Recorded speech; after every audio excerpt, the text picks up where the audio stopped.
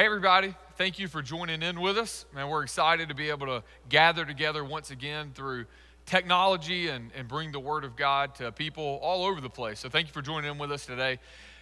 This morning we're going to be spending time in God's Word in Luke chapter 11 again. We have been walking through a sermon series on asking Jesus to teach us to pray, learning to pray like Jesus.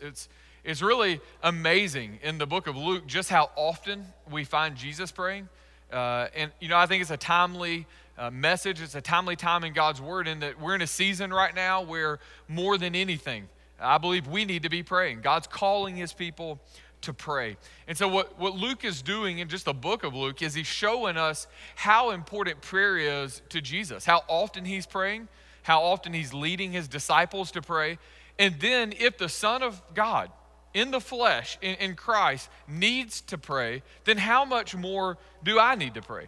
And how much more should I be saturated in my life, saturated in prayer? And so we're going to be spending some time in Luke chapter 11 today, just opening up the Word of God. So I want you to pray with me, and we'll dive right in. Lord, we love you. We're thankful for your Word. And Lord, we need your Word. And so we just pray that you would guide us in your Word, that you would allow the Word of God to come to life right now. Lord, for many, as they open their Word or they cut it on, they read it on the screens, Lord, we just pray that you take the Word of God and bring it to life. There's power in your Word. And so we just ask that you would be glorified, that your kingdom would come, your name would be honored as holy, and that people through the preaching of your Word would come to know you. All over the world, we ask for your help in this. So help us to preach the Word. Help us to bring it to life. We love you. We pray and ask this in Jesus' name. Amen. So Luke is teaching us about prayer, and we get to a section in Luke chapter 11 where the disciples see Jesus praying, and they ask Jesus, Lord, would you teach us to pray? And so he gives them this model prayer. But this is first after showing us that Jesus had been saturating his life in prayer. But here's the thing.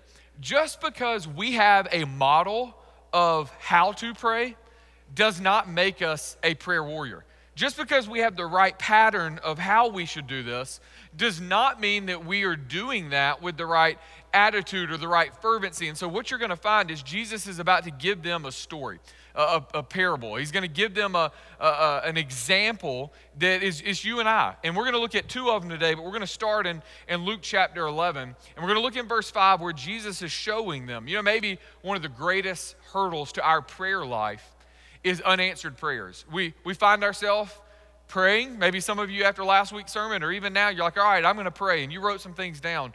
And then you don't get that prayer answered as fast as you want it to, or you don't get the answer that you want. Or sometimes you just pray and you're like, is anybody listening? And so sometimes the attitude of unanswered prayers throws us for a loop in our prayer life. So Jesus gives them this story. He says, okay, you want to learn how to pray. Here's a model that you should pray like, but let me give you another story. He says this in Luke chapter 11, starting in verse 5. He says, he also said to them, suppose one of you has a friend and goes to him at midnight and says to him, friend, lend me 3 loaves of bread, because a friend of mine on a journey has come to me and I don't have anything to offer him. Then he will answer from inside and say, don't bother me. The door's already locked and my children and I have gone to bed. I can't get up to give you anything. I tell you, even though he won't get up and give him anything because he is his friend, yet because of his friend's shameless boldness, he will get up and give him as much as he needs.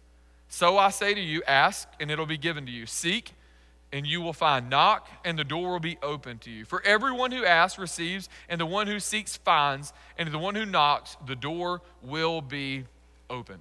Now, as we read through this story, there's a few interesting things about it, I think, from our perspective that we don't always understand. First of all, in their culture, hospitality is huge. It was just a big part of who they were to be hospitable. If somebody shows up to your home, you feed them, you welcome them into your house, you love on them, you take care of them. Not as much so in our culture. Somebody knocks on the door, we kind of hide. We're like, who is that? Kids, be quiet, pretend we're not here. That's not who they were. Somebody's knocking on their door. They wanted to be hospitable and take care of them. And so you find that in the middle of the night, now the middle of the night for them is not how you and I think of the middle of the night. It's not like midnight, like 12 o'clock. Look, some of you during this break, midnight, you're not asleep yet. So it's not saying that by midnight like at 12. Rather, midnight for them is in the middle of the night. So they would go to bed when the sun went down. And so we have this friend who's probably been asleep for a while, and so he's been asleep. He's been asleep 3 to 4 hours. He's probably dreaming at this point, and now somebody's knocking on the door.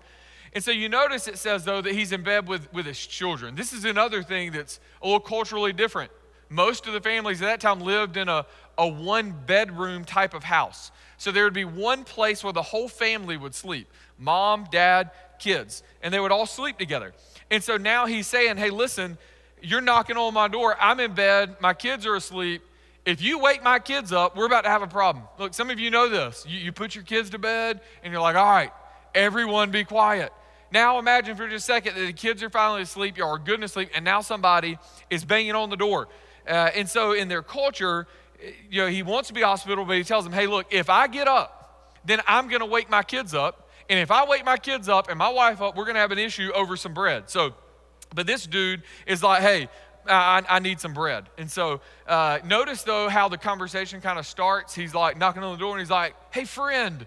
It's kind of how we would ask for something. He's like, hey, friend, I need some bread. And the guy's probably thinking, you wake me up in the middle of the night, that ain't very friendly. You know what I'm saying? We're not that much friends. And so he gets waken up, and then he starts to have this conversation about why he can't give him bread. There's something else, though, I want you to notice here about this story is that the man here making the request, it's not like he has this emergency. He's not coming and knocking on the door because he's like, help, like my kid's passed out, or help, I'm bleeding, or help, we've got this life-threatening thing. He's knocking on the door because, he needs bread. He needs bread because somebody has just suddenly showed up at his house and he doesn't have any. And so could you imagine waking up in the middle of the night and somebody's like, hey, listen, I need some Grey Poupon. Or I'm knocking on the door and it's like, hey, listen, I need a little butter. I'm sorry, a little midnight snack, and I need some butter. You'd be like, are you serious right now? No, go to bed. And so what he's asking for, the way it can come across, hey, listen, I need some toast. And so he says, based off our friendship, I'm not giving you that bread, kind of go away. But then finally, what I want you to notice is that how much bread he's asking for. When we think about like our culture, you think maybe like a loaf of bread. It's a lot different than how their bread was. Their bread would be very large. It'd be big. It'd be a lot. And so asking for 3 loaves of bread is more than enough to take care of his guest for more than a week. I mean, it was a lot of bread. He wasn't just asking for like a small thing. He's asking for a lot. He's like, hey, I need some bread. And so he's asking what he's bringing to him, and the request that he's making is kind of, not only is it odd because of the timing, but it's also odd just by how much that he's bringing to him. So it's just this huge amount. 3 loaves would huge. It would feed really just a lot of people. And so listen what he tells him in verse 8. He says, I tell you, even though he won't get up and give him anything because he is his friend, yet because of his friend's shameless boldness, he will get up and give him as much as he needs. So notice that he's saying, I'm not giving you this bread because we're friends. I'm giving it because you keep knocking on my door. You keep banging on the door. You keep asking for it. You keep coming after this bread, so I'm going to give it to you because you keep asking. I'm sure he's probably thinking at this point, nah, bro, we ain't friends anymore. Here's your bread, and we're done. But he gives it to him because he kept going after it. So look what he says in verse 9 with me. So I say to you, ask, and it'll be given to you. Seek, and you will find. Knock, and the door will be open to you. So he takes this story, and he says, look, this is who we are in the story. I mean, God is the one who has what we need, and we go knock on the door and asking, and we ask for it. Ask, seek, knock. These are continuous verbs. What that means is once you start doing it, don't stop doing it. Keep asking, keep seeking, keep knocking, maybe is how we would think about it. So knocking is reinforcing this idea of persistence, that we should keep going after God in prayer. I don't know how you would describe your prayer life, but this story is giving you and I some guidance on how we go after God in certain things. He's given us this model. He's given us this pattern of how to pray. We go to the Father and we ask that his name would be honored as holy. We ask that his kingdom would come, and we ask that his will would be done. Then we turn and we ask things for ourselves. Lord, give me today my daily bread, what I need for this day. Lord, give me forgiveness as I forgive others, and protect me from the evil one. Here's our pattern of prayer. But now what he is saying is that we should also go to God persistently, consistently, and we should pursue God, and this is how we're called to pray.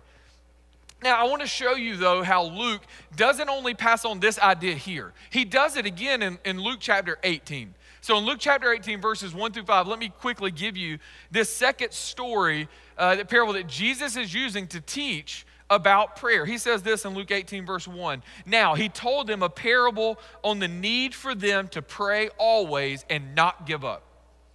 There was a judge in a certain town who didn't fear God or respect people. And a widow in that town kept coming to him and saying, "Give me justice against my adversary." For a while he was unwilling, but later he said to himself, now listen to this, "Even though I don't fear God or respect people, yet because this widow keeps pestering me, I will give her justice so that she doesn't wear me out by her persistent coming." Now, when we read a parable, we should always ask, well, like, who are we? Well, obviously, in this story, we're the widow. We're the widow that keeps coming after. We keep going. We keep seeking justice. We keep going to it. But if we're the widow, then who's God in that story?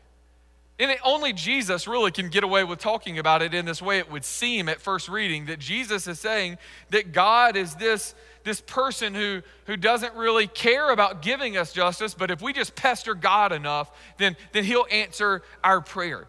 If we aggravate God enough, then maybe he'll answer our prayer. But here's what I want you to see. In both of these stories, what the text is doing is not comparing God to somebody who's asleep or this judge that doesn't really care about righteousness, but rather what it is doing is it is contrasting God to those people. If we are to pray like this, if we are to seek after God in this way, then how much more can we trust knowing that God does love us and God is not asleep, that he'll provide for the things that we need. He cares for us and our persistent prayers. So I want to give you a few things that I think we can take away from learning about prayer and what Jesus, I believe, is teaching the disciples, not just about a model that we should pray, because some of you can take that model and it can become boring, lethargic, with no life, and it's not really just out of a boring discipline in your life. It's not really producing maybe what you want. And so how should we pray? So let me give you a few things I think we can take away. First of all, I think what Jesus is teaching his disciples that they should pray confidently. They should pray confidently. Perhaps one of the greatest hurdles to your prayer life is unanswered prayers. When you pray something or you throw something out to God and it feels like it's unanswered, you can begin to lose confidence in going to God in prayer. You just find in your life, you just kind of stop praying. Maybe you prayed, "Lord, would you not allow the coronavirus to hit America?" And now it has. So you're like, "Okay, God, hang on. Like, do you really care? Like, what's the point of praying? And is this kind of mystical or weird?" And so you found like your prayer life is really not active as a result of maybe some unanswered prayers in your life. Sometimes he doesn't answer as fast as we would like, or sometimes he just doesn't give us the outcome that we want. He answers it, but not like we really want the answer to be. But sometimes I found that in my life as I'm praying, God delays answering my own prayers because before God can give me what I'm asking, he first needs to change something in me. Man, I can't tell you how many times I've prayed, "God, would you fix this person? Would you work in their life?" And it's not happening. And then in the process, what I realize is that the problem is not with the person that I'm praying for. Man, he's getting me. He's changing my heart. "Lord, fix my kids." And God's like, "I'm going to fix your kids, but first I need to fix your heart as a dad. I need to fix your heart. Lord, fix my marriage, change my marriage." And God's like, "Hey, look, I'm going to answer that prayer. I'm going to bless your marriage, but I'm first going to bless it when you obey me, when you follow me." And so sometimes God delays changing something that we want to see change because in that daily bread section of how we're praying or in his kingdom coming, because what God is first doing is he's changing our heart and he's working in us. My kids ask me for a lot. It's just part of parenting. Dad, give me this. I want a snack, Dad, I want to go jump on the trampoline, Dad, I want to go do this. And sometimes I give them what they would like, and sometimes I don't. But every time I answer my children, I answer them knowing that I want what's best for them. I always want good for them. And so for us today, we can come to God confidently in our prayer, knowing that God, he does love us. God does want good for us. He does care for us. And God truly knows every outcome. And God is all-knowing. And so in light of his perfect knowledge and knowing that we're not, and we're not perfect and we don't know anything, we can go to God confidently. We can pursue the Lord in our prayer life with confidence, like we see both of these people are doing in these examples. So first of all, we can pray, and we should pray with confidence. We should pray confidently. Let me give you something else I think we can learn from this passage is we should be praying boldly. We should be praying boldly. I want you to notice that he went knocking on the door in the middle of the night. He knew that he was going to be asleep.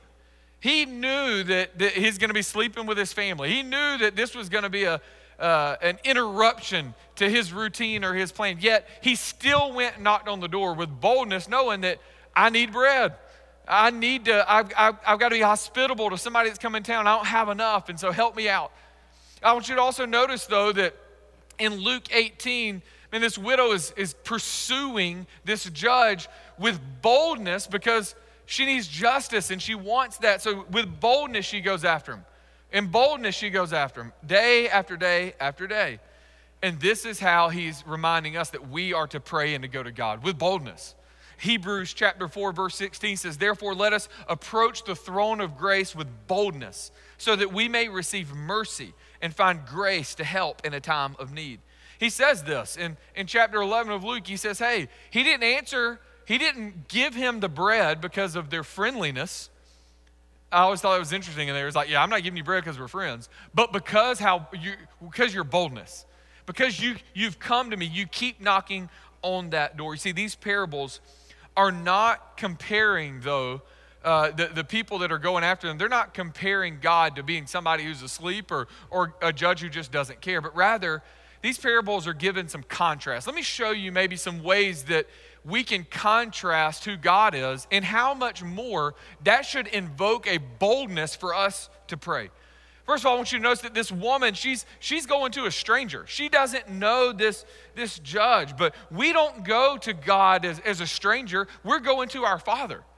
We're talking to somebody who knows us and we're known by him, so that produces a boldness to know that I can go talk to my Father. I can go after him. You know, there was no right that she had to make a claim in court to this judge. She didn't have anything that says, this is my right, but we do have a right. We can come to the Father and say, hey, we're come boldly, not based off who I am, or not based off my righteousness, but I've been covered by the blood of the Lamb. I've been made righteous by Christ, and so I come after you, and I'm pursuing you, not because I have a right for you to give me what I want or what I need, but I have access to the Father because of what Jesus has done on my behalf, so I can come boldly into your presence. I can come confidently and boldly to come and pray. You know, the judge that we approach is not one who doesn't care for justice. We can go to God knowing that he does care for justice. He does care to make things right. No, the judge that we approach is a Father who cares deeply about justice and for things being good and right in the world. So when we pursue him over and over and over, you find this, the psalmist does this all the time. Lord, how long are you going to let our enemy be victorious? How long are you going to allow these things to take place? We can go because God does care. But you know, there's another one, a big contrast that I like, and that is that the friend is asleep, but God is not. Listen, God is not asleep while we suffer. God is not asleep when we go through difficult times. God is not asleep. He knows what's going on in our life. He knows our struggle. He knows our difficulties. And so he's not sleeping. So we have no fear to go wake God up. We have no fear that it's going to mess up. We are the family. And so we can go to him with boldness because he's not asleep. He knows and he desires for us to go. So when we understand this, we understand that God's not like this judge who doesn't care about justice. God's not like the friend who is asleep. He's not like the friend who is just not going to give us bread based off our relationship. God is so much more than that. It then produces a boldness. It helps us to pray boldly. You know, my kids approach me boldly. My kids approach me boldly. 3 a.m. boldness. 3 a.m., you know, I got like Luke like tapping on me. Daddy, I want to sleep with you. Daddy, I need some water. And so, you know, they come with boldness. Why? Because they know that their dad loves them and dad's gonna help them. Now, some of y'all are like, yeah, no, my kids don't come tap on my side. I can tell you right now. But the truth is, our kids, they ask us, they come to us with a boldness. Hey, Sadie just told me yesterday she wants a horse for Christmas. in March. So she's bold, like I'm gonna ask. I'm gonna ask because I know my dad loves me. I know my dad cares, so he's gonna throw it out. He shows this in Luke chapter 11, verse 11. Look with me, he says, what father among you, if his son asks for a fish, will give him a snake instead of a fish? Or if he asks for an egg, will give him a scorpion? If you then, who are evil, know how to give good gifts to your children, how much more will the Heavenly Father give the Holy Spirit to those who ask him? How much more will I not give you a helper and somebody to walk with you and to guide you during those times? Hey, you're evil. Now look at the contrast here. He's saying, first of all, we're evil. And compared to God's perfect, holy righteousness, I mean, we are sinners who fall short of the glory of God. So as a result, when we think about how we, even in our sinfulness, desire and want to give our kids good gifts, we want to give our children good things, he says, then how much more me who loved you so much that I sent my son to die in your place so you could have life. Someone who infinitely created us and sent his son to die in our place, then how much more then will I not give good gifts to those who ask and seek and knock? You see, this creates a boldness within our prayer life. Oh, my God loves me. He sent his son to die in my place to give me life so that we can have a relationship, so that I can be adopted into the family of God. Now, therefore, I'm going to boldly come after the Lord. I'm going to boldly knock on the door. I'm going to boldly seek God. And I'm going to boldly ask God for his kingdom to come, his will to be done, and for his name to be honored as holy, that he'll provide my daily bread, that he will forgive me as I forgive others, and that he will protect me from temptation and from the evil one. We can pray with boldness. And we should pray with boldness. Thirdly, though, I want you to see that we should pray persistently. I think this is pretty clear in the text. He didn't just knock one time. I think about it. If somebody just comes and knocks on your door one time in the middle of the night, you're going to be like, all right, some animal just hit the door. Like, what was that? That was the wind. Go back to sleep. You know, you're not going that. But nobody just goes and knocks one time. Now, you knock multiple times. And then you might knock some more. And so this thought of knocking is showing this idea that our prayers should be persistent. We don't just pray one time and then be done. Oh, we can give it in faith and trust that God knows it and has it, but because we love God and because we know that he loves us, we pray boldly and persistently.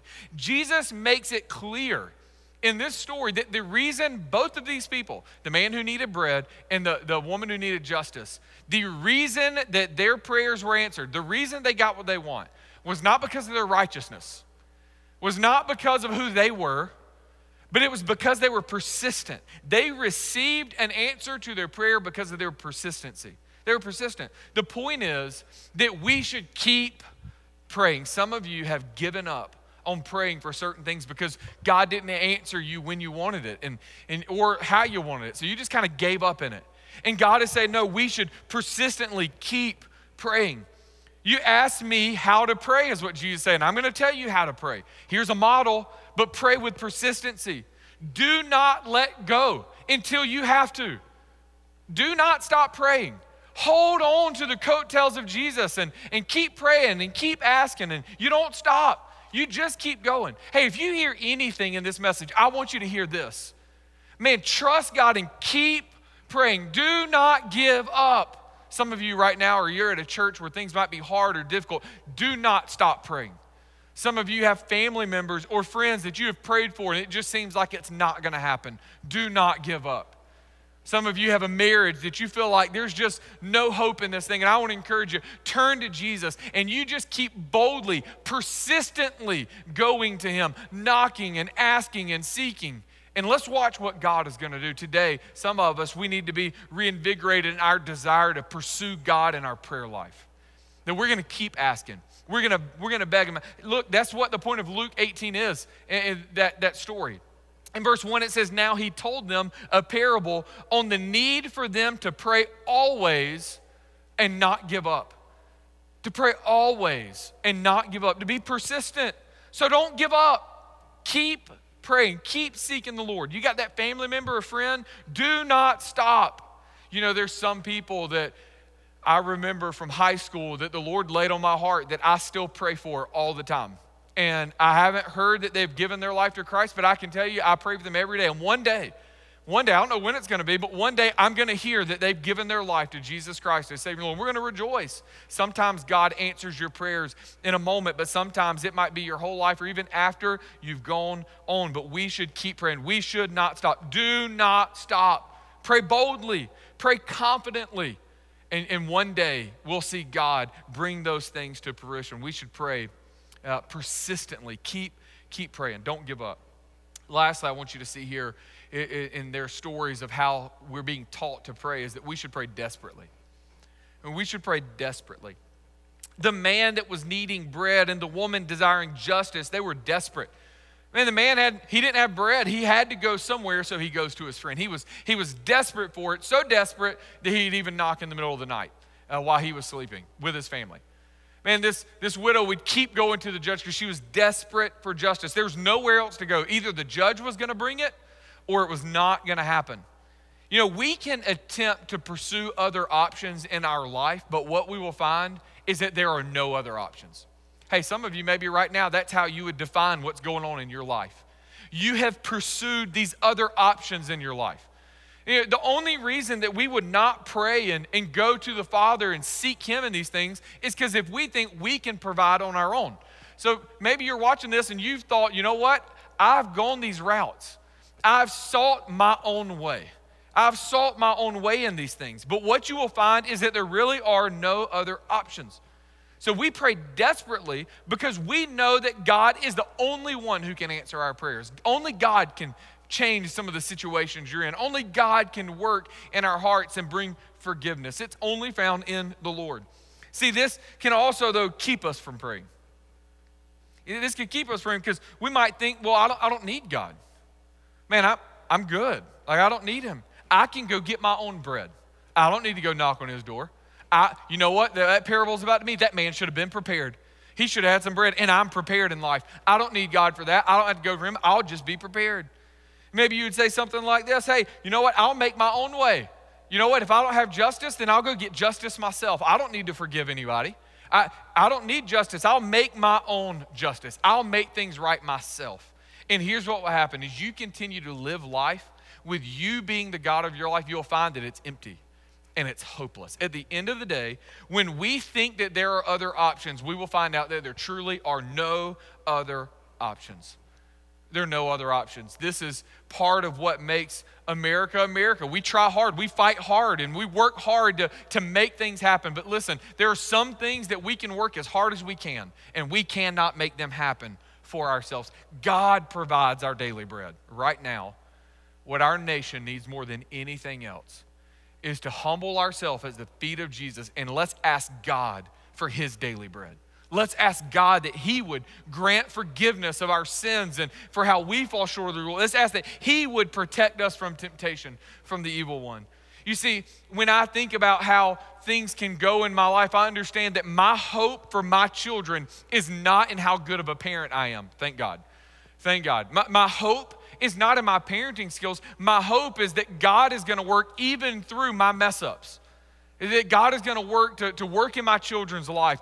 For my marriage, the hope for my marriage is not in me being a good enough husband. Because I think Stacy would tell you that I fall short. I'm not good enough in other areas. And if my marriage and our love is based off my ability to be good enough, my marriage is going to fall short. My hope for our nation is not that we can put the right people in the right places and do these runarounds and fix this. The answer is surely not going to be politics, as we've seen over the last several weeks and the last several years. The hope for all of these things, we're going to find our hope is in the Lord. Man, our hope is in God. Therefore, the person that we should run to with boldness and desperately is God. It's God. Maybe we should stop trying to convince so many people about God and spend more time talking to God about people. If it's God who brings the change, God who brings the salvation, God who brings the fruit, God who does the work, then let's spend more time going to God in prayer, boldly, desperately pleading with Him. And let's ask God to move. Let's ask God to work. And let's ask God to bring the change that we so desire to see happen. So let me close with this. I'm convinced that the church as a whole is leaving a lot on the table. My church, maybe the church that you're involved, but the church as a whole, I believe we're leaving a lot on the table. I've personally seen God do so many amazing things at Shirley Hills, more than I could have imagined at this time. I've seen God bless us and move in awesome ways.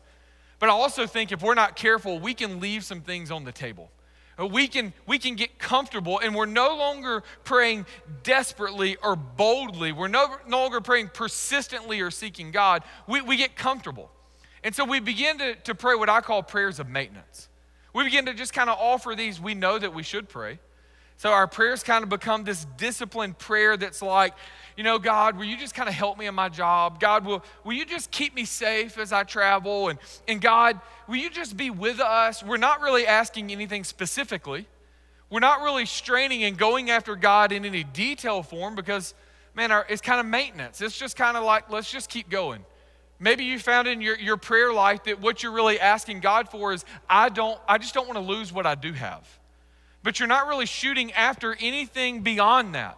You see, the size of our prayer life is directly correlated to how big we believe God is. If we believe God is the creator of the heavens and the earth, that he made all things for his glory, that he sent his son to die in our place so that we could have life, he then sent his spirit to live in us, the same power that rose Jesus from the dead, it reigns in us. If we believe what God's word said is true, then we get to go to him with boldness and desperately asking for God to do great things because he is great.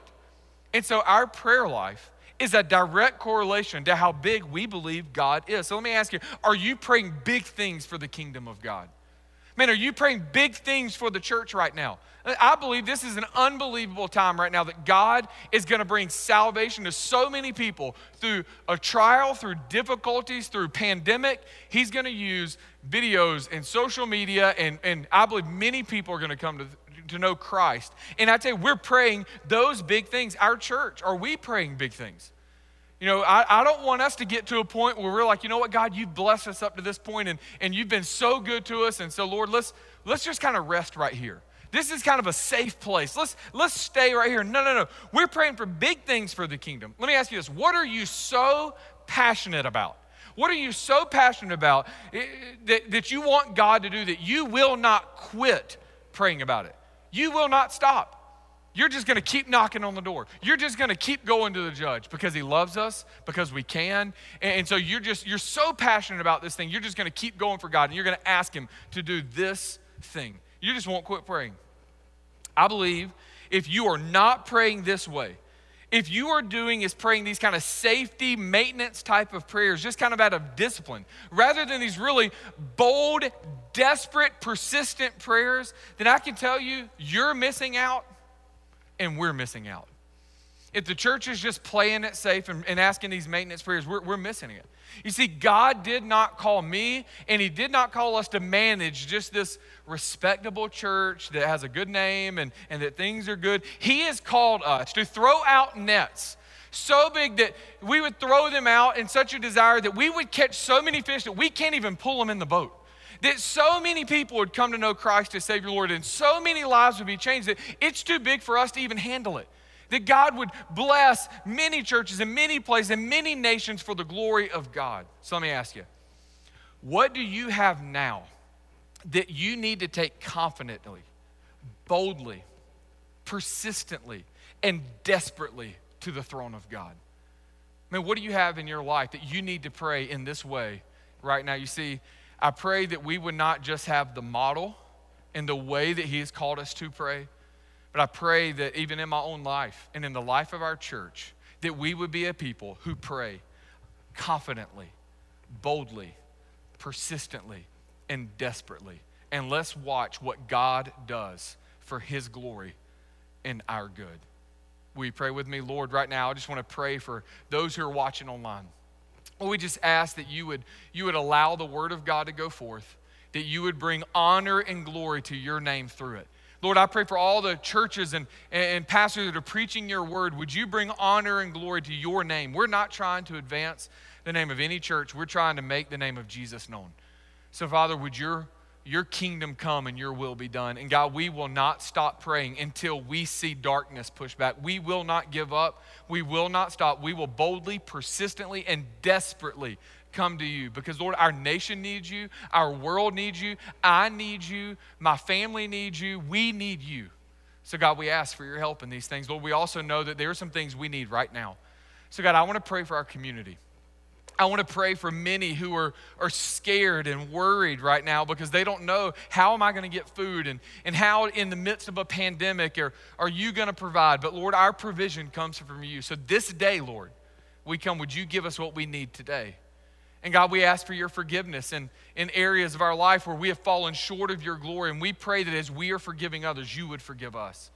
And so God, as we move forward as a people for your glory, we ask that you would protect the church, protect your people from sin and from the evil one during this time, and that the name of Jesus will be known. We ask these things in your holy name. Amen. Shirley Hills, we are sent.